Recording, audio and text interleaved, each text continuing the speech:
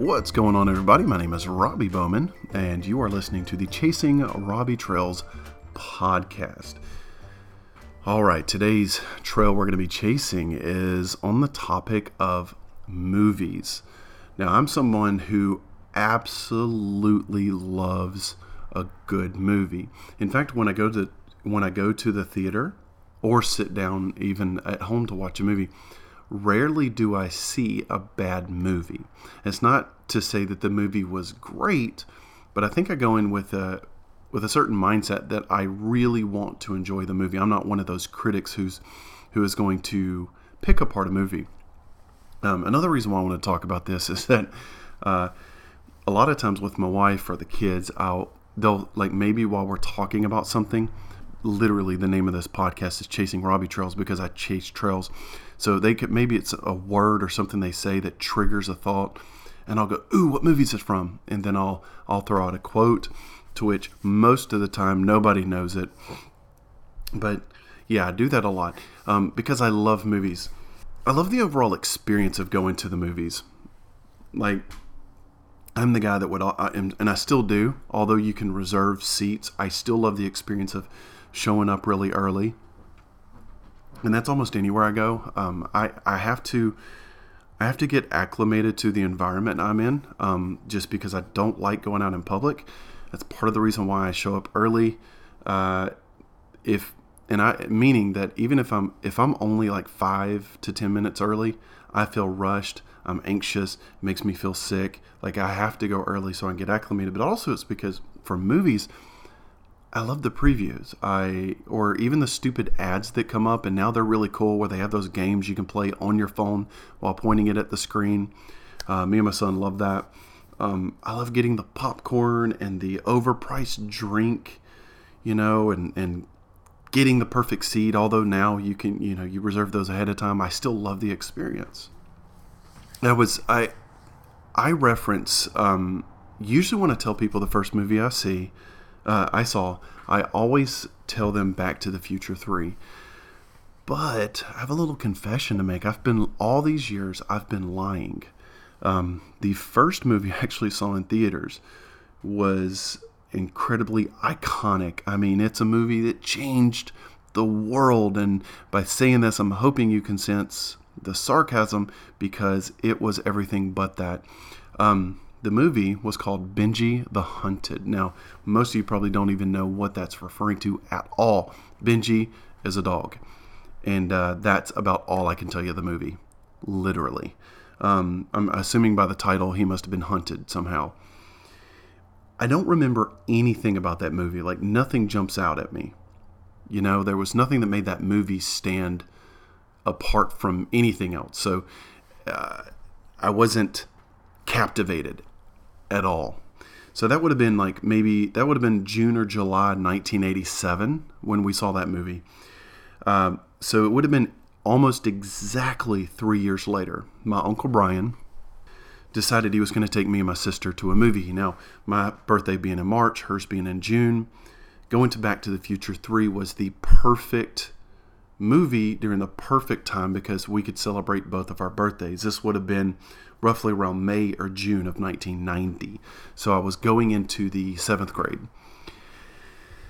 I remember going into the theater. I remember, like taking our seats and the anticipation of it. I remember everything about it.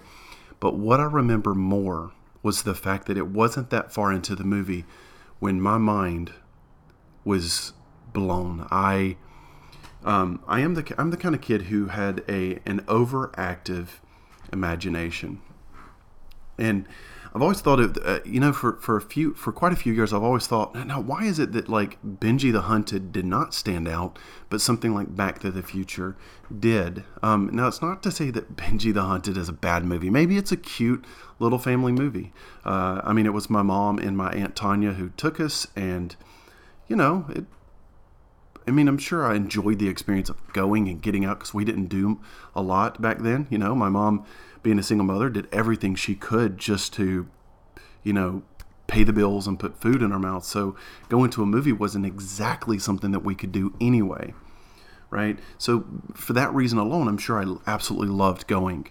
But I realized, for me anyway, the reason why the one stood out and the other did not is when I was in school, I got in trouble a lot.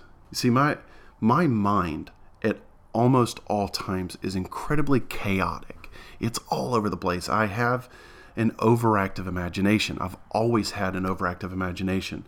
I see people, they become characters. I give them different voices, and sometimes I laugh out loud because the way I may view that person is, well, it's not always the nicest thing, but it's still, it's a creative and interesting world inside my head at all times, and I can have multiple storylines going all at once. And as a kid, I'd get in trouble because sitting in a classroom was torture for me, because you're taking a kid who has an overactive imagination, who's a creative, and asking me to sit still and concentrate for 6 hours to 8 hours a day. It was near impossible. In fact, you know what? As I say that, it reminds me of my youngest daughter, Ellie. She's exactly like me. Now, she's not biologically my child, but we call her my non-biological clone because we are alike in almost every single way. She's like my mini-me.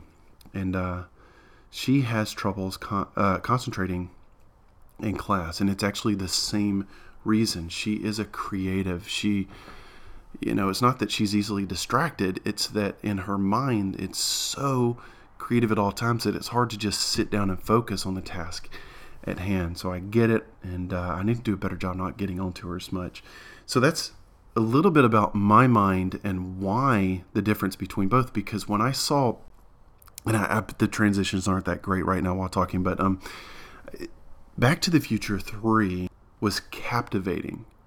I remember that feeling of my mind just going silent, and I was actually able to focus on a movie. Now, I don't get to experience a quiet mind that often. Part of the reason why I love movies, I love being able to unplug and to relax while watching a movie. So when people talk during a movie, wife and kids, it really bugs me, because that's my way of unplugging. And that's no fault of theirs, because everybody does it. I'm different. I love, I guess the older I've gotten, so much has changed about the movie watching experience. Now, everything in my mind kind of goes quiet, but I pay attention to a lot of other details now that I didn't pay attention to when I was a kid. Again, I'm still captivated by movies. I love the way movies can help, something is Back to the Future 3. I love the Back to the Future franchise. I think it's one of the greatest trilogies of all time. I don't think that's debatable. It's cheesy. It's meant to be cheesy. And, the few graphics they did, and I love the way they would build sets back then, the things that everything about it is amazing. The acting in it, Doc being the crazy guy that he is. I love those kind of movies that, I don't know, for me it kind of allows me to see that there was another world. Oh, that's what I want to say. The thing about that movie, I remember it was like everything in my head, that overactive imagination, came to life on a screen. I remember we walked out of the movie theater, and my Uncle Brian asked us, he said, "So what'd y'all think?" And I was overwhelmed. And I remember I wouldn't shut up about the movie. I told him, I said, people get paid to do that? Like, they just take the thing that's in their head and they just put it on the screen. Now, I know there's more to it, by the way, but back then you have to understand I was a kid. So I was it's like somebody tapped into my brain, put it on the screen and said, "Hey, Robbie, you can do this too." And I've always loved the idea of creating a movie or writing a script for a TV show, and now it's kind of evolved into, writing a book, or, which I'm a big talker, and I'm finally getting to the point where I'm putting action behind my words. So all of those things maybe I'll do one day. I don't know which one I'll do first and how it's going to happen, but I know it is. As I've gotten older, there's other things I love about movies. I love the fact that movies can impact other movies. I realize I am not saying that properly. Let me give you an example so you know what I'm talking about. The Matrix movies are up there in some of my favorite movies. First of all, I love the story idea being plugged into a system, and then when you're unplugged and all of it. If you haven't seen it, I would suggest watching them. Now, what I love about those movies too is that there were certain filming, the way they filmed certain things in that movie had never been done before. So for The Matrix, they had an idea that they wanted to do, but they did not have a way to execute on that idea. So they had to find a way to do that. Now, they end up finding a way to do it. There were cameras all the way around. If you can look at the making of The Matrix, especially the first one, you'll see what I'm talking about, and it's unbelievably amazing that they even thought to do that. And by doing that, they literally changed the movie industry. So let me go over some numbers. And one of the things I do, this is how a Google search thing, by the way. There's a site called The Numbers, I think is what it's called. And it gives you the numbers and the financials, the breakdowns of movies, right? I looked up the movie franchises for The Matrix. And here's what I found. Overall budget for all three movies was $360 million. Okay? Sounds like a lot because it is. By standards then, that's a lot. That's what I'm saying. Today, we've seen people spend more than that just on one movie. Total box office for those movies, this is not including DVD sales since then, just box office numbers, was $1.6 billion.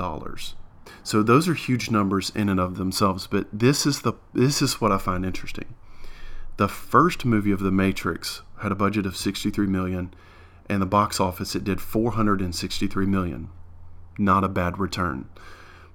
Then we go to the second movie, and we see budget of $150 million, but box office was $742 million. And then the third, it dropped back down into the $400 million. Those numbers may not mean that much to most people, but here's what it tells me. The first movie was so captivating. People were curious, so much so that the numbers almost doubled for the second movie for the box office, financials. Maybe I'm reading that wrong. But that's how I take it. Again, I love the way the concept of movies work, because they have an idea. Somebody has an idea, right? Like in the case of The Matrix, they have this idea and they break it down into, okay, here's what we want to do. How are we going to do it? And you have the unbelievable sets that were built. I love, my favorite set that was built was the one for the second and third Matrix, because you get to see Zion, the city that they're referring to, that's underneath the surface, and the set that they built was actually really incredible. And I love that because today we've kind of gotten away from building those extravagant sets. So I believe that is something that people should include more, instead of it all being green screen. But I do get it, technology, and it's a lot easier to just go ahead and pay somebody to digitally put everything in. The fact that we can watch, it's almost like we're watching the process of the movie, or me especially, but maybe you're like me, watching the process of it. And I worked in the movie industry for a little bit. Now I say worked in the movie industry, which I did. I worked in a prop house. That doesn't sound as great as it, or that isn't as great as it sounds. But I did love it because I got to go on the sets early on and see them building the sets. And I remember the movie Olympus Has Fallen. I remember walking into the Oval Office set, and it was unbelievably amazing because above it there was no ceiling. There was a ceiling of the building we were in, but there was no ceiling for the actual room. But if you were to find a way to keep somebody from looking up, you would guarantee that you're in the Oval Office. It was kind of fun because we got the rug, all of the stuff that was in the Oval Office we actually got in the prop house that I worked in. So we had the desk for the White House was pretty awesome. I remember going to the set of the White House, the outside part of it, in where they built that was amazing. So getting to see the behind the scenes aspect of it, even some of the bad movies we made, and boy, we were good at making really bad movies with that company I worked at. But the process of it was fascinating. Your set decorators, everybody played a role in bringing together the overall vision of the person and or people who came up with the concept of the movie in the beginning. So your producer and your director and these people working together, delegating tasks all the way down to every minute detail and the way everything has to work together. I absolutely love it. I just love movies. Gosh, I'm trying to think of maybe some movies that also are up there as my favorites. Obviously, Back to the Future series, the trilogy. I like, I already said The Matrix. I really do enjoy those. Which is funny about those movies. If you go back and watch Lord of the Rings and not Lord of the Rings, that's the next movie I was going to say. You go back and you watch The Matrix, you realize that some of the graphics are not that great.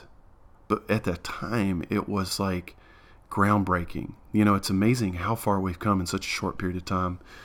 So next movies I would say that I really like is The Lord of the Rings, which in that I'm also including The Hobbit. Oh man, those are fantastic. I love watching some of the actors that were in that movie talk about the making of and forced perspective in that movie, in all those movies. How they built the sets for forced perspective is the fact that somebody can think of that is mind-boggling. Now let's think. Let's think of some light-hearted movies. Oh man, anybody who's around my age, late 30s to 40. Well, I think 41. I don't know how old I am. The Princess Bride is up there with favorite movies for a favorite movie of mine. Actually, it's my favorite movie of all time. It's cheesy. Some of the acting in it is absolutely horrible, and every aspect of it is great. It comes together and it just works. I absolutely love that movie. Another one that I like is probably because of the old video game aesthetic that it has, and it's a movie called Scott Pilgrim vs. the World.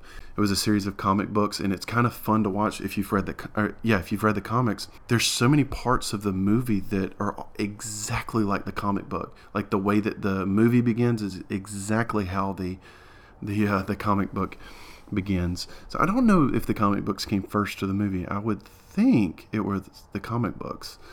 Yeah, so I love movies. Now, I would say that movies, when I watch them, that it just reminds me of one of the major things that is becoming lost in our culture right now, especially with adults. Like we feel like we're not allowed to have this one thing, and it's called imagination. It's the second SpongeBob reference I'm going to make. Does anybody else watch cartoons as much as I do in my home? Because of kids. I'll blame it on the kids, but I watch cartoons even when they're out of the room. I love the episode where he goes, imagination, or something like that. But imagination is becoming something that's lost. We're so focused on career, and in schools, we're so focused on tests. I've talked to so many different teachers. I have something I'm working on to bring creative writing back to the table for our kids. And I've talked to a lot of teachers, and even they agree that imagination is becoming something that we're not encouraging as much as we used to. Which I kind of wonder if we really used to, or just that we've become more aware of tests and the importance. I don't know. All I know is the group of kids that I worked with for a few years, they couldn't hold their, the imagination part was missing, but they weren't able to pay attention for long enough to even write a story. But even in other aspects, I realized that they were so lost when it came to imagination, especially like the ones that were around the 5th and 6th grade. But especially as adults, we forget that imagination is a good thing. And I think movies are a perfect example of this. Now, obviously, books are too. If you read really good fiction books, I love Ted Dekker. That seems to be the author I'm stuck on lately. I love his writing style. And you think about when somebody writes a book, or when they're writing a screenplay, actors who are playing the part, when you think about the set decorators and the people who are putting everything together, it definitely requires them to use their imagination, to tap into something that most people have forgotten about.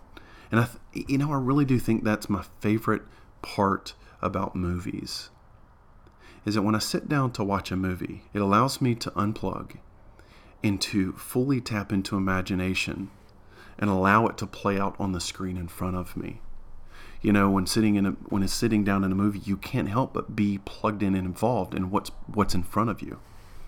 And I love that. You know what? I think that's it. I really just want to talk about movies. Any excuse I can make to talk about movies is a good one. And I tell you what, to close this out, first I want to ask you to please subscribe. At this point, I'm on multiple platforms. And I just this last week, I was finally approved for Google Play. So you can look me up on Google Play, Spotify, iTunes, Podbeans, and I'm also going to look into, what's the other one? Pandora. I don't know if Pandora does podcasts. I'm going to find out. But just, you know what? Make sure to subscribe and make sure to review the podcast, because every review counts and it allows other people to be able to listen. I'm going to close this out by giving you a quote from Back to the Future 3, since it was such an iconic movie for me. And it's by Dr. Emmett. It's Emmett. Oh my gosh. Emmett Brown. And he says, I forget the context, or I forget when he's saying it. Anyway, he says, "It means your future hasn't been written yet. No one's has. Your future is whatever you make it, so make it a good one." That, I think, perfectly embodies what everybody should be doing. So I'm curious to know what your favorite movie is. Feel free to reach out to me on Twitter, and for the life of me, I just forgot what my Twitter handle is. I'm looking it up and trying to stall. Oh God, it's my name. Jeez, that's embarrassing. So go to @RobbieMBowman and let me know what your favorite movie is. Or if you're on Facebook, you can reach out to me over there. So yeah, man, thanks for listening. Make today a great day. Love you guys. Talk to you next time.